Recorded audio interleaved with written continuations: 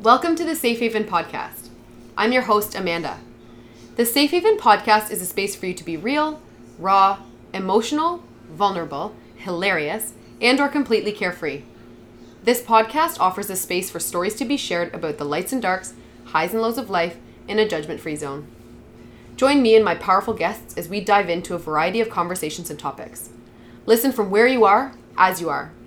Think, laugh, and cry along with us, whether you're in the car, in your kitchen, chasing your kids, running your business, caregiving for someone that you love, getting a mani-pedi while you're in the hospital, a treatment center, sitting on the deck, on the dock, or out for a run. These weekly stories and messages will hit you right in the heart, fill up your cup, and recharge your spirits. Joining me today is my new friend. Her name is Ashley Mariani. She is a clinical social worker, and she's going to elaborate much more on what else she does, which is super cool. Mm-hmm. Yeah, so thank you for joining me. Hi. I'm so stoked. So actually, we are sitting in Ashley's house in Fergus. Yes. And do you tell them how we met? I like this. Well, you said that I reached out to you, but I thought you reached out to me, and I can't remember. I think you asked me about, you're like, hey, I'm new to podcasting. Yes, that's right. Yeah. I kind of said, like, I need some help with podcasting because I was setting up my own podcast, and I was wondering, like, where you got your information from. That's right. And I just admitted to you, I was like, girl, I'm winging it. I'm honestly winging it. Yeah. And then I think, too, that when the actual, hi, Silas. So Silas just popped around the corner. Silas is Ashley's son, very sweet. Just came in to make sure that everything's on track, that we're behaving. Yes. Right? Just checking things out. So anyway, so you reached out and you're like, hey, how's it going? I just literally told you that I was winging it. I think the intro obviously just elaborates a little bit on the fact that I was winging it. Yeah. I had this idea. I wanted to make it happen. I called Cole. He's like, Lytle, you can borrow my mic. Here it is. I'll send it in the mail or whatever. It ended up coming down with a friend of mine. And then even through the Spotify, Apple Podcast, Podbean, all of that kind of stuff. So we clicked though. Yeah. Immediately. And then just from there. So tell me a bit, even just before we kind of go back to your timeline, your story timeline. Yeah. What is we'll come back to your podcast, but tell us a little bit about even why you had reached out, because you're starting one. Yeah, I'm starting one. Why I reached, do you want me to talk about the podcast? Yeah, give her. Okay. So I recognize that there's people out there that have stories, but then I also know that there's this way of living life that isn't mainstream, but that is helping people thrive and feel good and live their best life, and it's focused on wellness. And so my goal was to talk about all of these concepts and interview some of these professionals who are helping people live their best life. So some of the episodes are essentially me talking about different topics that come up in therapy with clients. And then other episodes are me interviewing professionals like chiropractors. I have a psychic that I interviewed, naturopathic doctors. I have a personal trainer coming up who lived with depression for his whole life and suffered with thoughts of suicide as well. So kind of similar in that people are sharing their stories, really focused on this idea of wellness and getting better and normalizing issues that come up for lots of people, but we just don't talk about them. So even just the lingo. Yeah. Just the language of it. We need to just normalize that so that it can come up naturally and organically in conversation. Yeah. And so these topics, what I call like unspeakaboutables. And so essentially the premise of the podcast is deconstructing mainstream views of relationships with ourselves, others, and our environments. So how to have a relationship with yourself, how to have a relationship with other people in your life, and how to have a healthy relationship with your environment. Right. Yeah. I love that a lot. Yeah, thanks. So your podcast has started? Well, I started recording. I have yet to pull the trigger. You were just like, every time you release an episode, I'm like, oh, she's so inspiring. Thank you. I need to get one out there. Oh, I appreciate that so much. And it's so wonderful too. The feedback that I've been getting has just fueled my fire, you know? And even listening, I mean, I'm congested right now, and I know that even listening to this back, I'm going to be hard on myself, but I know that the messages that we're about to get out to everyone That's what matters. Yeah. Right? Yeah. So take us back. So where did your timeline take you, or, what was your life timeline to get you where you're at right now? Yes. So I'm a therapist, and I kind of always knew that I wanted to be a therapist. So I grew up in a very privileged family. I am a white, heterosexual, cisgender female. I am highly educated. I grew up in a rural community, but I got the vacations every summer, had the cottage. So I am very privileged, and I just kind of, when I tell my story, I make that noted that I am privileged and I'm coming from this perspective. And when you say educated, 9 years of university is unreal. Kudos. Yes, thank you. And I had the piano lessons and the skiing lessons, and so I don't ever take that for granted at all. And I grew up in a family where my parents were married, but there was a lot of conflict in my home. My dad was a small business owner. He owned an electrical company. My mom, in her younger years, was an artist and married my dad after a few failed relationships. And I don't ever figure my dad is going to listen to this podcast, but knowing what I know now, the term narcissistic personality disorder gets thrown around left, right, and center, especially in the world of therapy. I have clients coming in all the time saying their partners are narcissists, but if we break it down and we want to work with labels, my father would fall into the narcissistic personality disorder category. But the problem with real narcissists, are that they there's not much data on them because they have to admit that they're narcissists in order for assessments to happen and screening to happen and research to be called. Of course not, because there's nothing wrong with them in their eyes. So he was very strict. I wasn't allowed dating, wasn't allowed wearing makeup, wasn't allowed cutting my hair. So I lived this life of secrecy the best that I could. I learned to lie really quickly. I learned to suffer in isolation because I had nobody to turn to or nobody to talk to about it. Right. He was kind of mean and strict, so my friends never wanted to come over because they didn't like spending time with him. And so my refuge was with my maternal grandmother in her home, and it was just kind of the freeing place where there was no judgment, and we could be in the pool and we could tell her things, and she just, she had the concerned look on her face, but she always loved us, and she always gave us hugs and kisses, and everything was all good. And now, knowing what I know now, so working in domestic violence for 5 years clinically, I can easily recognize the, emotional and mental abuse that was happening between my parents. And so I was really hard on my relationship with my mom for a really long time. And I would say things like, you have no backbone, you don't stand up to him, speak your voice, stand up for yourself. And that's just not who my mom was. That my mom just became a shadow of a person because it was just safer. And the less turmoil that was happening in the home, the safer it was for her kids. And then this fear also, if she decided to leave him or stand up to him, then he would do everything in his power to ensure that she didn't have custody of her children and things like that. So looking back now, I feel so much guilt and remorse for, how I almost feel like I bullied my mom during a time when she was so vulnerable and scared and just trying her best.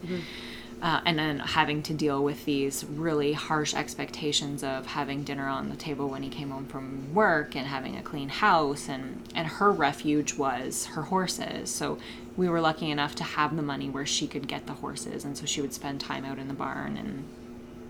And so in all of this secrecy of my life, I started dating at a really young age, 14 years old. I had my first boyfriend, and he was several years older than me, and he came from an extremely dysfunctional family.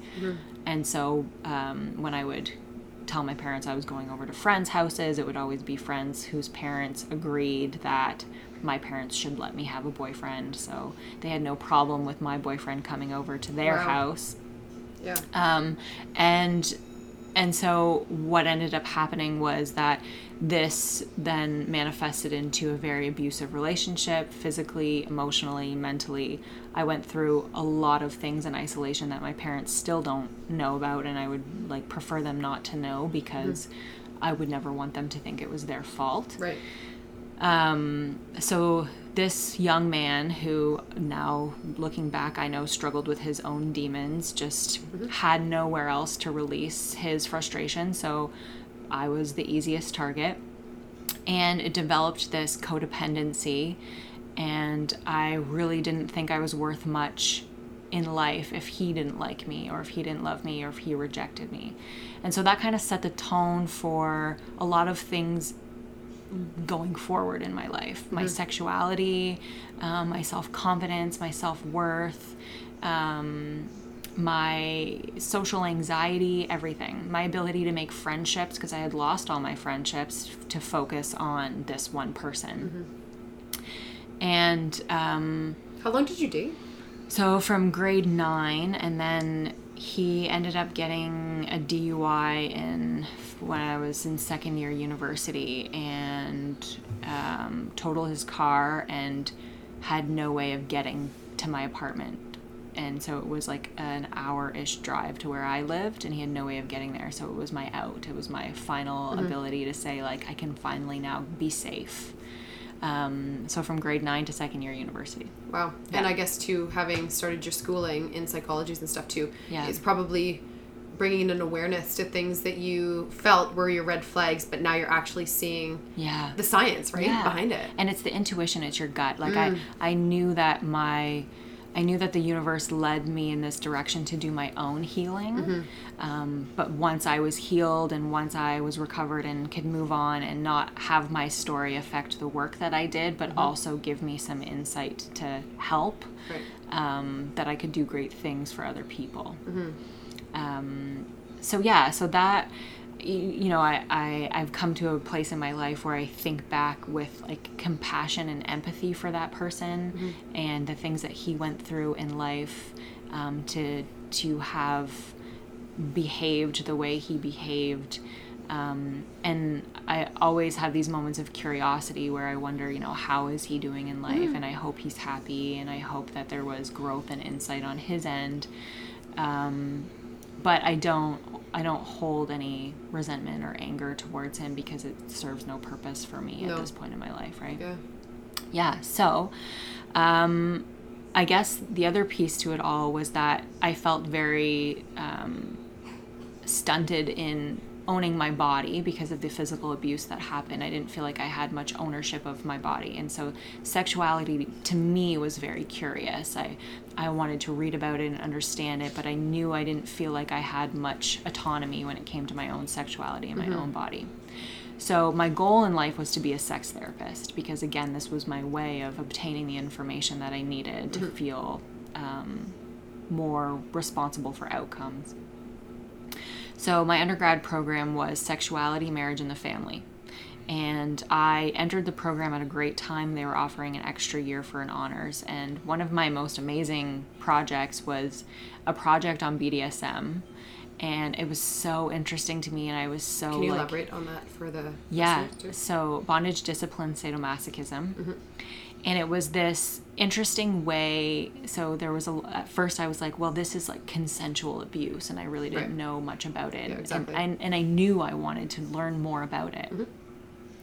So I did, and I threw myself into the books and into the research and into the readings, and I did a project for my undergrad class, educating them about BDSM and debunking the myths about BDSM. And I invited 3 members of the local BDSM community to come and present alongside me. Yeah, it was so amazing. That would have been really eye-opening, eh? Yeah. Interesting. And it was even interesting watching their dynamic, because there was a dom sub couple, and then there was a dom that came by himself. Wow. And so the rules within the community were still at play during that presentation. So when the sub of the dom sub couple touched a whip, I think that it was, on the table of the individual dom that belonged to the individual dom, that individual dom put him in his place. And it was like, it made the class kind of take a step back and like, wow, this is actually happening. It felt very dramatic, but it was real. It was very real, and it just... What an experience. Yeah, it was so amazing. So I then kind of wanted to go into the realm of like being a sex expert, and just kind of like experimenting more with this sexual self-expression. And I did the whole like apply to programs, get rejected, that kind of thing. I did that whole back and forth thing, and eventually found a postgraduate program that kind of held me over until I applied for my social work degree. And the reason why I chose social work was because there was so much freedom. You could be clinical or you could work at a macro community level. And this idea that as a social worker, I could be an active advocate for causes and concerns and awareness topics that I was passionate about and tie it into the work that I did. So like domestic violence, that was really important to me. So I did some work with a local agency, volunteered, and I educated teenagers on healthy relationships. I did a practicum in a high school where I did more education on healthy relationships, safe partying, talking about the romanticizing of Hollywood movies like Twilight and how that's actually like abuse that's happening within the characters' dynamics, and how we're glorifying this and romanticizing this relationship between somebody that, you know, the jealousy is being normalized or something like that. So I really tried to take my experiences and learn more and grow and apply it to help other people. And in the meantime, I had started dating somebody else who was that like fun, friendly, super like popular in terms of just like a happy-go-lucky guy. Again, ended up being with him for a decent amount of time. He ended up being like, not to pathologize, but he ended up being a pathological liar, stole a lot of money. Oh, no. Was just kind of like another one of those situations where I have empathy looking back, and you know, if I ever were to run into him, which is very likely, that I still do wish him the best, but it was again one of those like learning experiences. So I had given up on relationships for a little while, and I wanted to kind of like dive into a lot of self-expression and self-actualization, self-understanding, and self-love.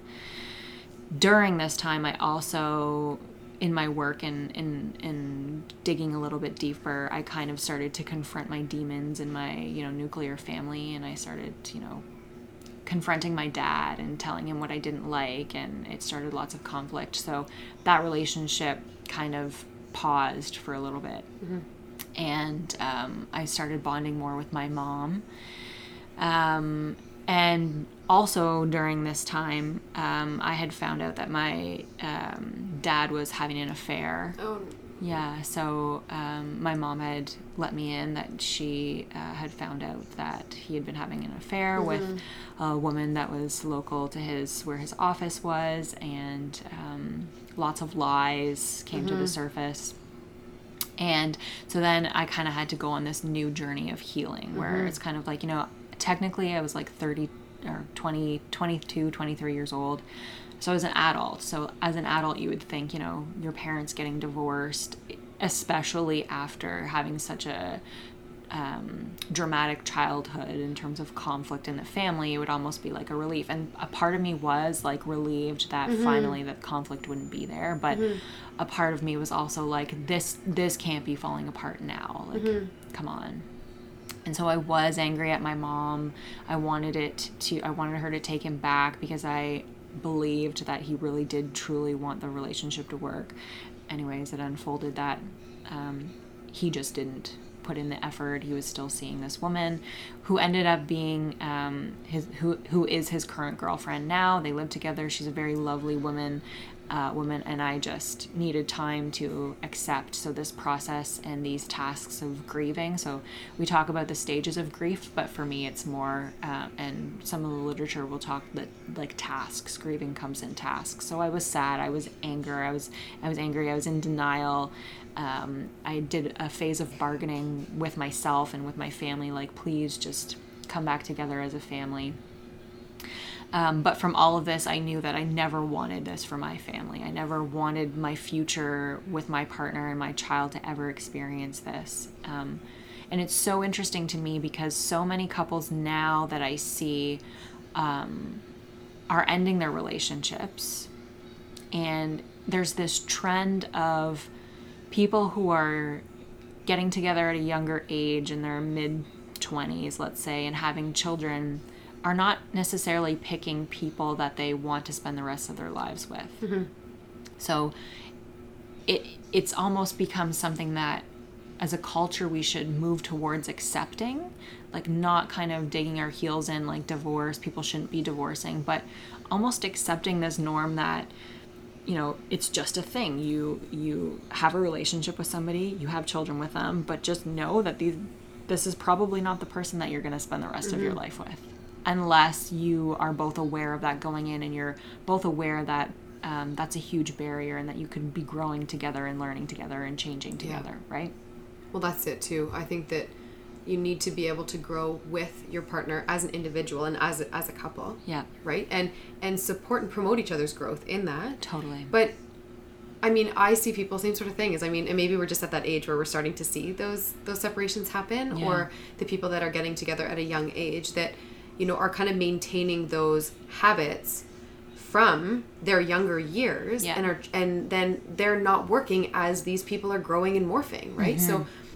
So whether that be how they communicate, you know, certain people communicate in more of a passive aggressive way, or then as they increase their skills or enhance their skills or gain new skills, acquire new skills, that they're able to communicate more effectively in a relationship, and maybe their partner hasn't acquired the same kinds of skills or grown or morphed as they have. Yeah. And then all of a sudden they're butting heads. 10 years down the road, they're going, why isn't this working anymore? Well, someone's grown in a way that maybe hasn't promoted the other's growth. But no, I totally see it too. Or that, you know, values that seem to have been so steadfast at the beginning of a relationship, you know, maybe there isn't as much emphasis put on to maintaining those values or honoring those values in a relationship as it grows. Yeah. And like we had talked about the term impression managing, and this idea that, you know, anytime we're really meeting anybody, whether it's an interview, whether it's, you know, meeting somebody for the first time to do a podcast, whether it's dating, there's this level of impression management that's happening because we want to be able to control or think that we're controlling how the other person is seeing us. That is so powerful. Now, I'm aware that this happens. I'm aware that we all do this, but the term impression management, to actually, I've written it down, you know, to see it, to hear it, now to talk about it and to understand it, to think of how, and you can reflect on it too. You can reflect on times that you've done it and actually be so aware of, oh my gosh, you know, I really held back from saying this to this person because I didn't want them to get upset with me or think I'm crazy or, you know, laugh at me or whatever. But it can be deep. Yeah. It can be big, right? That you completely suppress who you are in a relationship, in a friendship, like you say, at an interview. But that impression management, like, man, you're suppressing so much in that. Yeah, exactly. Yeah. And it's like false advertising, right? Absolutely. You enter into a relationship with someone and you're like, but you were like this at the beginning. And there are other elements that add to that. There are other, like, the excitement and the lust and the hormones. Like, those are all added in there as well. And it's human nature for us to be liked. We want other people to like us. That's just human nature. And rejection is hard, and criticism is hard, and our brains don't like to be criticized. So we avoid it. We avoid pain, and we avoid being uncomfortable at all costs. So we adapt ourselves to suit the needs of someone that we want to engage with in some capacity. We've all done it at some point. Totally we have. Oh yeah, for sure. Yeah. Definitely. So we'll come back to your storyline there. So affair, parents had split. Yeah. New girlfriend's pretty cool. So how did all of this kind of even just help strengthen your vision of what you wanted in a partner or in a forever relationship? Yeah. So I mean, for me, I knew that I didn't want to be in a position that my mom was in. I didn't want to be in a relationship with someone that couldn't communicate openly, that used intimidation, that used that didn't value emotional expression. I knew that ultimately I wanted to raise my kids differently than I was raised. I mean, I appreciate the work ethic that I was taught, and I appreciate the manners that I was taught. I was so polite as a kid, and that's all transferred into having great customer service, I guess, as an adult.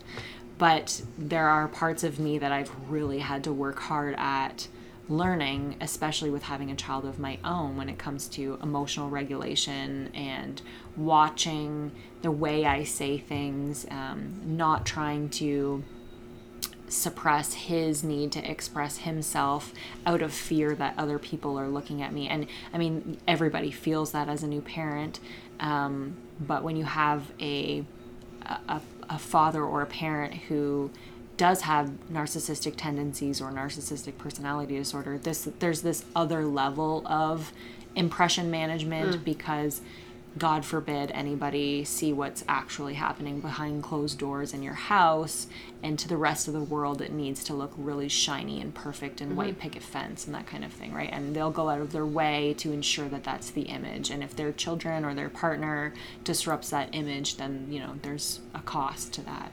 That's like impression management to the extreme. Totally, 100%. Yeah.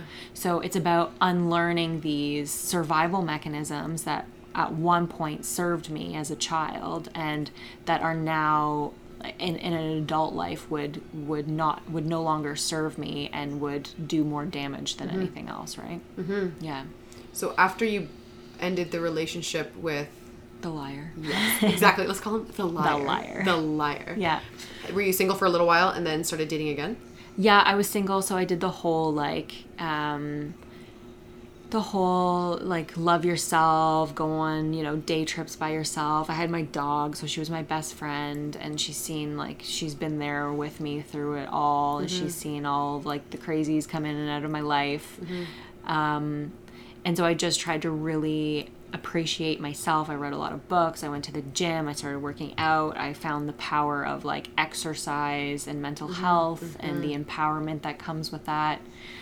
And then I was just then I ended up meeting my now husband on Instagram.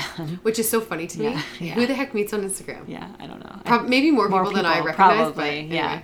Yeah. So the story around that is hashtag gym life. I had posted a selfie. He had searched the hashtag gym life, found my picture, commented on it. We went back and forth. He gave me his number. Then we Skyped for a month. He had a job interview just around the corner. So he lived about 5 hours away. He had a job interview just around the corner from where I was working. We met up. He stayed the weekend, and then really only went home 2 or 3 days at a time in between there. I had graduated from school, couldn't find a job, moved out to Eastern Ontario where he was from, and lived in his mom and stepdad's basement. Then we bought our house. Then I got a job. Then we bought our house. Got pregnant, got married, had a baby, and it just kind of, the storyline just unfolded from there. I realized that the community we were living in was not a community I wanted to raise my family in. So we came back to this area, which is where I'm from, and we've been here since December. And I've just kind of been, again, on my own journey, worked for the community agency doing the counseling there, felt really oppressed, felt the pressure of working for a community agency and not for profit, didn't feel like I had a voice, understood that my personality isn't one to be told what to do and fall in line, and I'm more of a creative, and I like to kind of go with an idea that I have, and I don't like to be stopped. Yeah. I can come across as bossy sometimes. It's assertive, not bossy. Yes, it's a great refrain.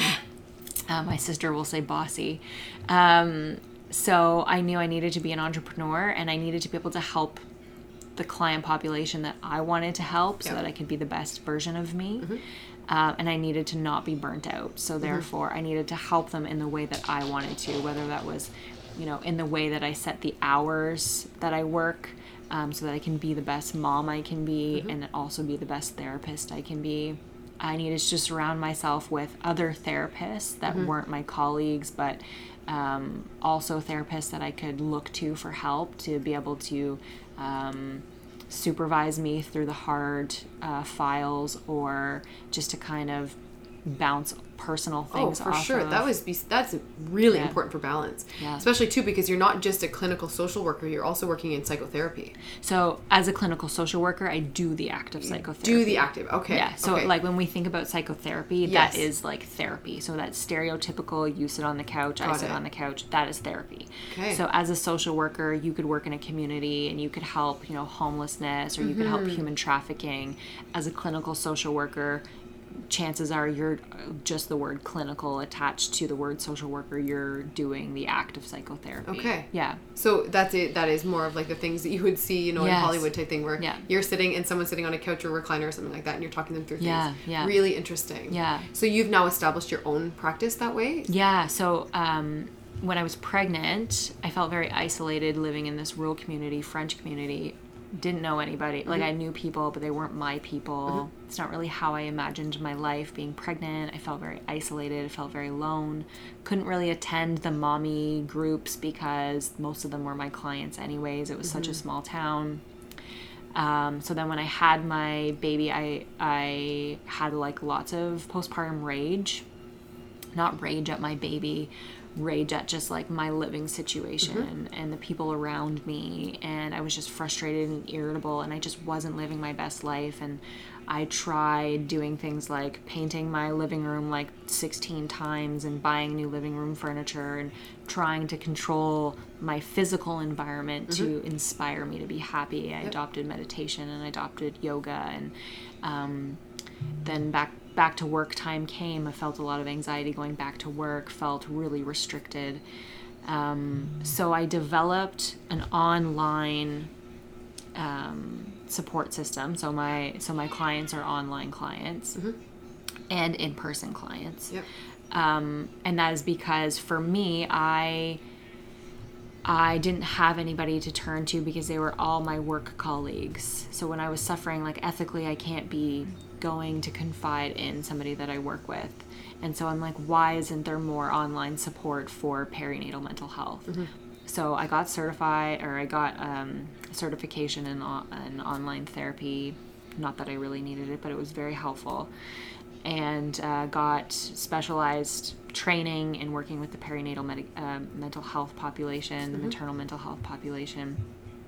And I just kind of went from there and said, when we moved here, I just hit the ground running and said, I've applied for all these jobs. I've gotten all of these interviews, haven't got called back. The number one reason why I didn't get called back was because I talked too much about my plans to create my own practice, which was not very appealing to anybody else.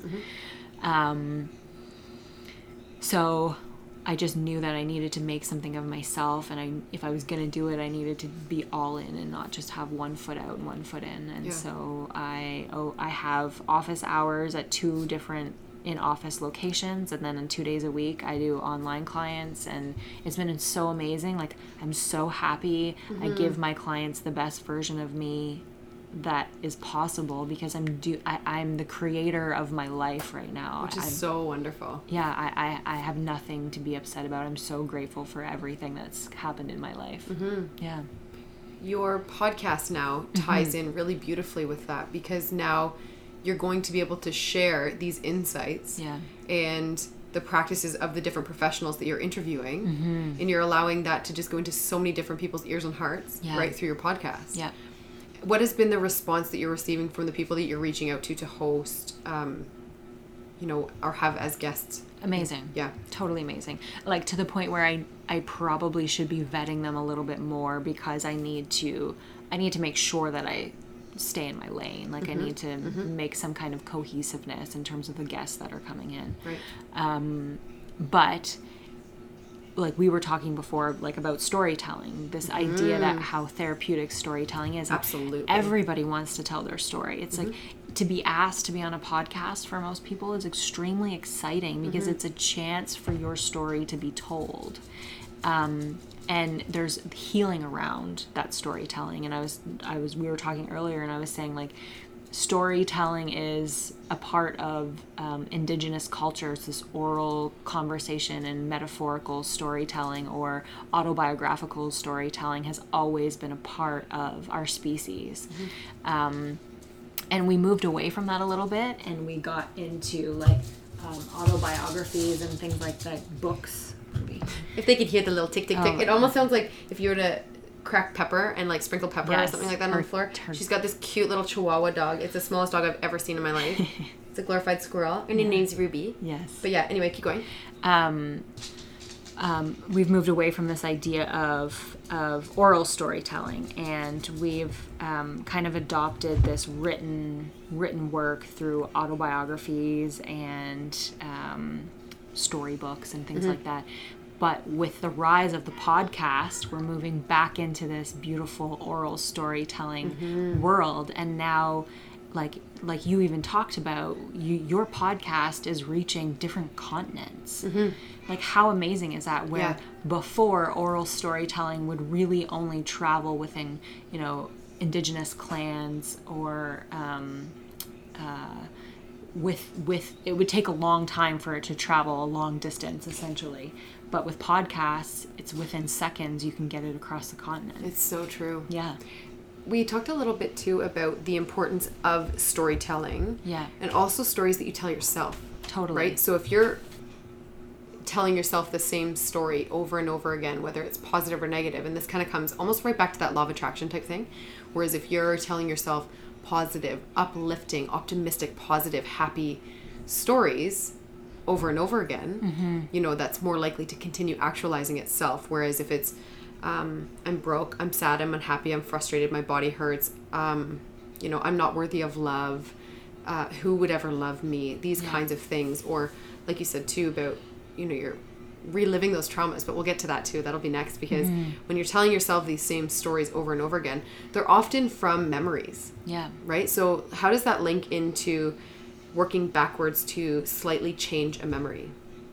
Yeah, so this idea of reprogramming our brain and identifying like which conversations are the strongest or the most prominent in our brain. Those are the thickest, the strongest, the biggest neural pathways, the strongest connections that our brain is making. So if we can identify those and then work hard to replace those automatic thoughts with something more positive. And so this idea of narrative therapy and this idea of being the creator of your story and going back and thinking about something traumatic that happened, but reliving it in a way where you have control over the outcome. So, for example, if you were thinking about a memory of in your childhood where you were forced into your room and your room was just like this horrible place and you were never allowed out, if we could go back there and we could make your room this really beautiful, comfy, cozy place, and that's the way you remembered it, and that's the way you told the story from that point on, with this beautiful new memory of your room, not this like dungeon of a place, then that changes a lot. That changes how you remember things. That kind of makes it more peaceful for you to be able to let go. Yeah. I love that. And the narrative aspect of it is something that you can work with your clients to kind of figure out what narratives have they been telling themselves over and over again. Yeah, and you can kind of get that sense when they're in therapy. You can understand, what their automatic thoughts are when you hear their stories and you hear them tell their stories. You can pick up which spots are the most emotional for them. I think there's so much of an emphasis, or there has been more of an emphasis more recently, putting on the importance of normalizing this lingo and this language that we're using about mental health, about trauma, about what makes us tick, what makes us happy, why does it make us happy, what stories, like you say, are we telling ourselves over and over again. And that's why even a podcast interview or a conversation like this is so important, because the value that you put on, well, obviously because it's your job and your career, but the importance and value that you have towards therapy itself, and how it has helped shape you and those in your life, and just pulling the stigma away from it. Like, why is it that people are so against the word therapy or going to therapy, it's almost as if it's got such a negative connotation. Yes. You know, it means something is wrong, as opposed to maintaining a positive mental state or mental health. Yeah. It's almost as if something is wrong, therefore you need this. Whereas it's so much more productive than that. Yeah. And you know what? Even within the world of therapy, even within therapists and people that practice this, there is still this stigma. We are trained and we are taught that self-disclosure needs to be done very strategically. And it does, because you need to be aware of what you're bringing into the room every time you're with a client, which is why going to therapy yourself and working through your own stuff is really important. But there are some schools of thought that say there should be no self-disclosure whatsoever at all. And then there are other schools of thought that say a little bit of self-disclosure is okay. And I think it really comes down to the individual and what the purpose of sharing is. So we're always taught, why are you sharing this information? Are you sharing it because it's good for you, or are you sharing it because you think that your client can benefit from it? And so even in this kind of modality of a podcast, you know, a therapist would really struggle with this idea that,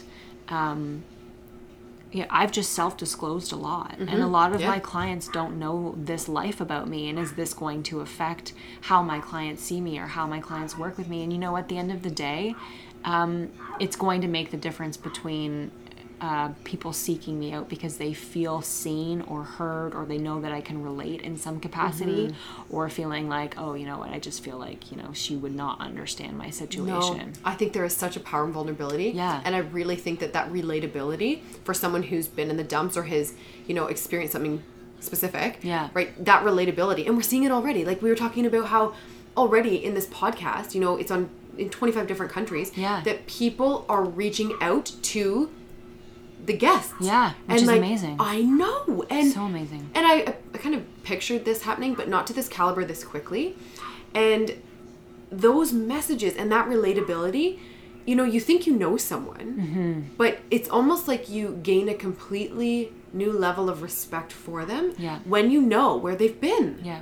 And that they're not, like you were saying about how it's like white privileged woman, you know, 9 years of education, you've got a very successful career started, you've got, you know, beautiful experiences throughout your life, you're growing your family, blah, blah, blah, blah, blah. Okay, so many people can't relate to that. So many people can, for sure. But the ones that can't can now relate better if they've experienced the lows that you've experienced, right? Totally. They're like, man, she's been through some stuff and I'm human. Exactly. Yeah, and the difference between a good therapist and a therapist that still needs to work through things is how much of that did they bring in their room and how much of that did they make about themselves in therapy, right? I think you're absolutely right that if someone, you know, a therapist, you're going to this person and you're obviously, as a client, you're the one seeking help. So I guess depending on what you would be hoping to know you receive verbally or even emotionally, mentally from the therapist, you know, I can imagine too that people, the therapists themselves that are still working through things, I guess it's natural human instinct, wouldn't it be? Of course, yes. It's the difference between like knowing when to refer a client out because this is too much for you at this time in your life because you haven't worked through it. Got it. And not letting your ego take over and be like, you know what, I got it, I can work through it, no big deal, right? Because that happens, right? At the end of the day, this is our bread and butter too. So turning people away affects our ego, affects our income. So it's really this place of use of self and lots of training around being able to identify where are your triggers, where are the areas that maybe you haven't worked through that are still really like a sore spot for you that you can't work with. That comes back to the team that you've got around you too, right? Whether you're working out of an office or by yourself or the network even that you would have online that you can just kind of bounce ideas around maybe and just kind of bring that balance back into your own practice. Yeah, exactly. Yep. What helps keep you centered? Exercise, huge. And also, you know, we talk a lot about in life, we talk about work-life balance. So the fact that I can put my child to bed every night and not have to work late, I can pick him up from daycare, I can take him to daycare, I can spend weekends with my family, that is so important to me. Like that is a huge priority to me. And essentially half the reason why I left the agency not-for-profit setting because I just felt so locked in. So I needed to be I just knew I could give my clients so much more if I was more content with my work situation. I always tell my students that I'm a high school teacher, and I always tell them that too. If I am not looking after me, I can't be the best me for you. No. I'm not bringing my best self through the doors, No. right, for you guys. And I'm not a mom, right? So I can't imagine what that's like, because you'd have to keep yourself in check to continue making sure that you can be the best mom. But also, if your home life, you know, is balanced and is what you're making of it, you know, you can bring your best self to work and to your clients, for sure. And the other piece of this is my husband's so amazing because, you know, he doesn't have this background of therapy and post-secondary education, and, you know, he works surface miner and he works with heavy machinery, and his job isn't very like intellectually stimulating or emotionally stimulating. It's probably the opposite, very numbing. But he comes home and he listens to the podcast and he engages and he watches the Brene Brown, and he's just extremely engaged with, I mean, not with my clients because obviously it's confidential, but with the work that I do in general. So like the articles that I post and the information and the you know, trade shows that I go to. He's not necessarily front and center, but he picks up on things. And so he'll come home from work and be like, you know, I had the last 12 hours at work, I listened to like four different podcasts. So this is what I learned about anxiety. And of course it's already stuff that I know, but I just kind of like let him have the floor, and I see what he's grasping onto and where he's growing and where he's connecting the dots. So it's amazing. That kind of support speaks volumes. Totally. Yeah. That's wonderful. What are your next steps for your practice? Yeah, let's start there. I was going to say practice and podcast, but let's start with practice. So I realized that I can only see so many clients so many days. I totally get that.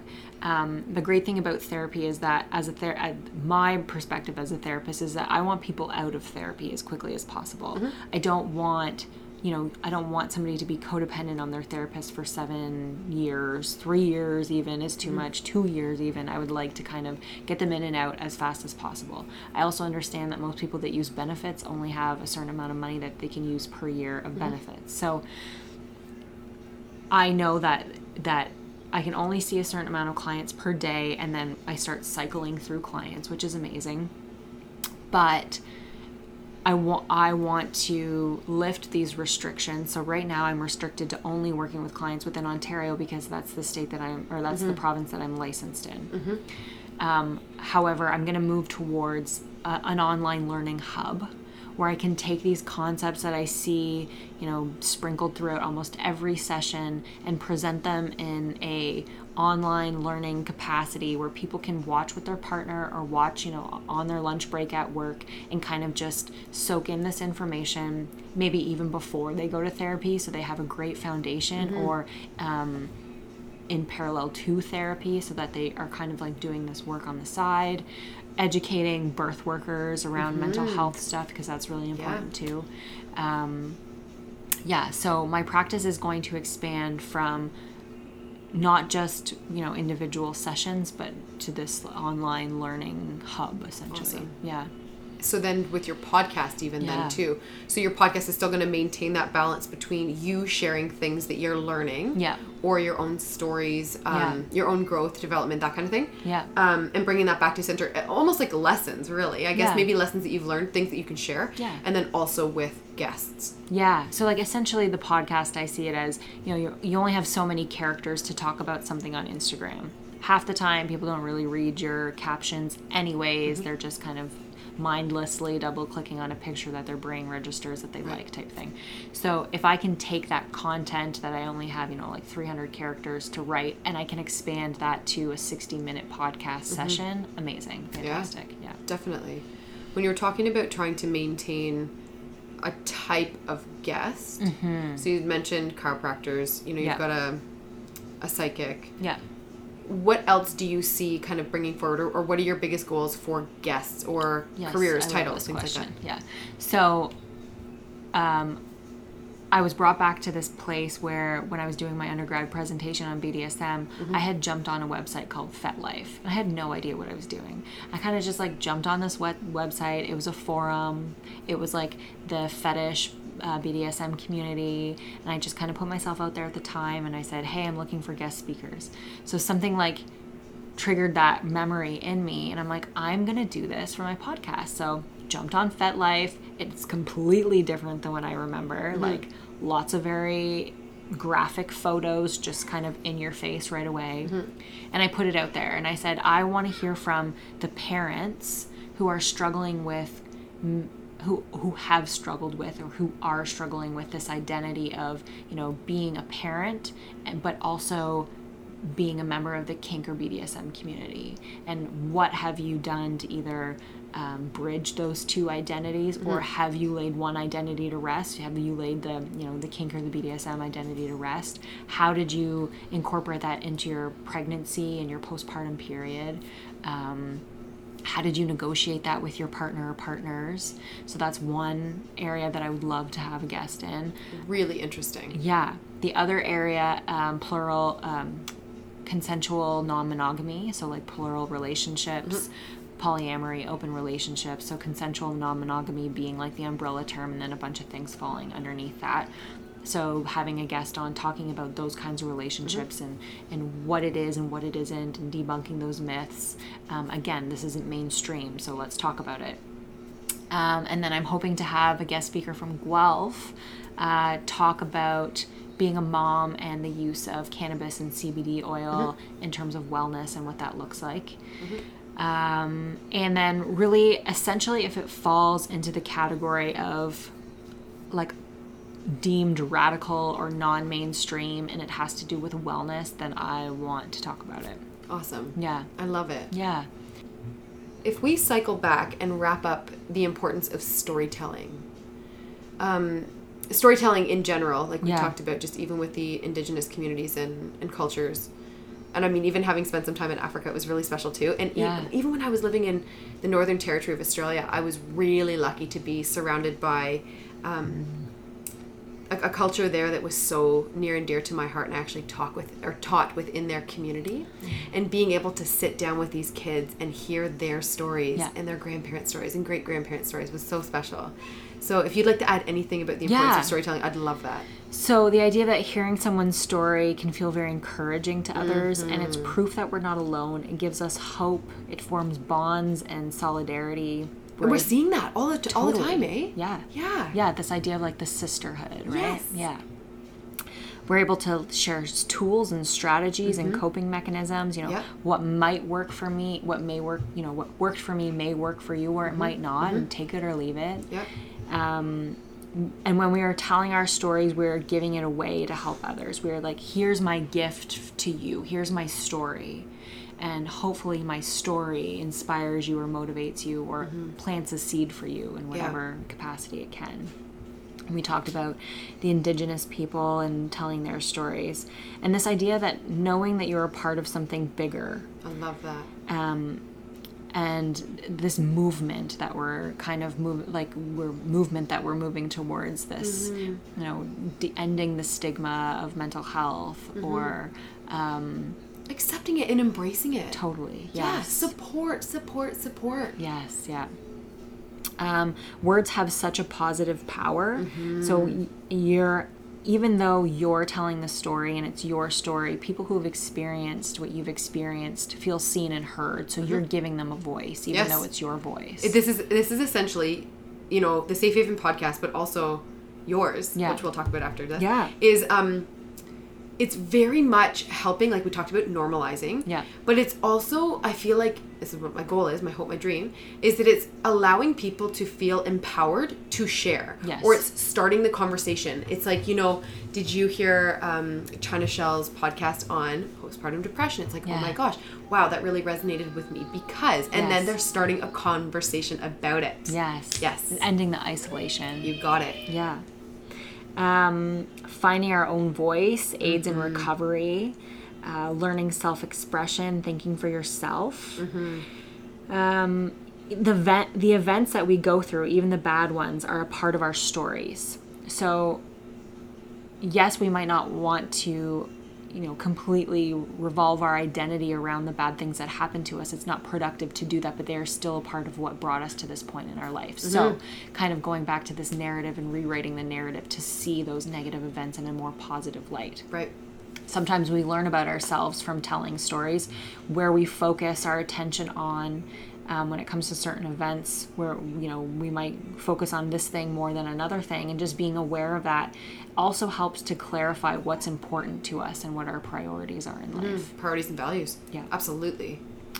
And then finding peace through storytelling. So letting go of the traumas and the hardships and sending them outwards into the universe so that they're not locked inside of our body. And this like idea of having a somatic experience from the traumas that we go through and storing them within our body. And so how can we let go of these stories? And when we create, when we give our stories a voice and we give our experiences a voice, our stories are literally, you know, if you want to like visualize it, the words are kind of forming together to create sentence. The letters are forming together to create words. The words are forming together to create sentences and then paragraphs, and then they're exiting our mouths and they're entering the ears of all the people that are listening. And then we are physically and spiritually letting go of our stories. Yeah. Yeah. Release. Yeah. It is a lot of it release. Isn't it? Yeah. I've loved this, by the way. So where can people find you online? What's your podcast called? What's your Instagram handle? As my son walks into the room. So podcast, yes. Hi, buddy. Look at. So Instagram handle? Instagram is at Mind Online Therapy. MINDONLINE Therapy. Yeah. I'm going to write this on the bottom of the notes too. Yeah. Okay, so Mind Online Therapy. Yeah, and the website is mindonline.ca, and that's where you can contact to book a session if you're in Ontario. Benefits usually cover, if you're looking for benefits to cover anything, it's for Masters of Social Work, social worker. Do you have a Facebook page that you maintain? Yeah, Facebook is Mind Online Mental Wellness, I believe it is. Okay. And the podcast is the Social Detox. Yes, Lovey. Okay, I'll help you in 1 minute. Yeah. Okay. The podcast is Social Detox. Detox spelled DETALKS. Podcast. There's not much on there in terms of Instagram right now, but there will be once things start getting released, and I'll probably do like show notes on Instagram. Just for sure. It's easier to do it. Well, absolutely, and I can even just make as you update, I'll just make sure that that's updated at the bottom of this. Yeah, cool. At the notes. Yeah. Amazing. Thank you, Ashley. for this. Thank you. Thank you. This has been. And I just want all of your listeners to know like what extent that you are going to get these stories, because if they don't know, like she is traveling left, right, and center to get these stories and meet with these people, and it's so inspiring, and you're not getting paid for it. This is all on your own dime. You're a teacher, so you're not working the summer. You could be doing something, you know, that would be deemed as like more I want to say like where you're earning an income, but this is more important for you. Yeah. This to bear witness, and that's another piece of storytelling, bearing witness to somebody's stories. And that's what I do in therapy all the time. I bear witness to people's stories. Yeah. And I know for them it's important to have somebody bear witness, and that's what you're doing. So you might not be a therapist, but you're acting very therapeutically and allowing these people to tell their stories. I appreciate that so much. Because honestly, the people that know me, they know that I get excited easily. It's like flyer day. I'm like, yeah, flyers. Or, you know, I get a postcard in the mail, or, you know, my underwear matches my shirt or something like that, and I'm pumped about it. Like, I get excited, but I've never been this excited about anything. Yeah. And the fact that that's awesome. The fact that I believe in this podcast with every fiber of my being is just... And you can tell. Yeah. It's really lit me on fire, for sure. So I appreciate that so much. Thank you. Okay. All right. Thank you, everybody, for listening. Thank you. There you have it, guys. Another episode of the Safe Haven Podcast. Thank you so much for listening. Please make sure that you subscribe, like, share these episodes, and comment as you follow along. Your generous support keeps the sharing and messages coming your way. You can find the Safe Haven Podcast on Spotify, Apple Podcasts, and on Podbean. You can also follow along on Instagram at the Safe Haven Podcast for the latest updates. I'll talk to you next week.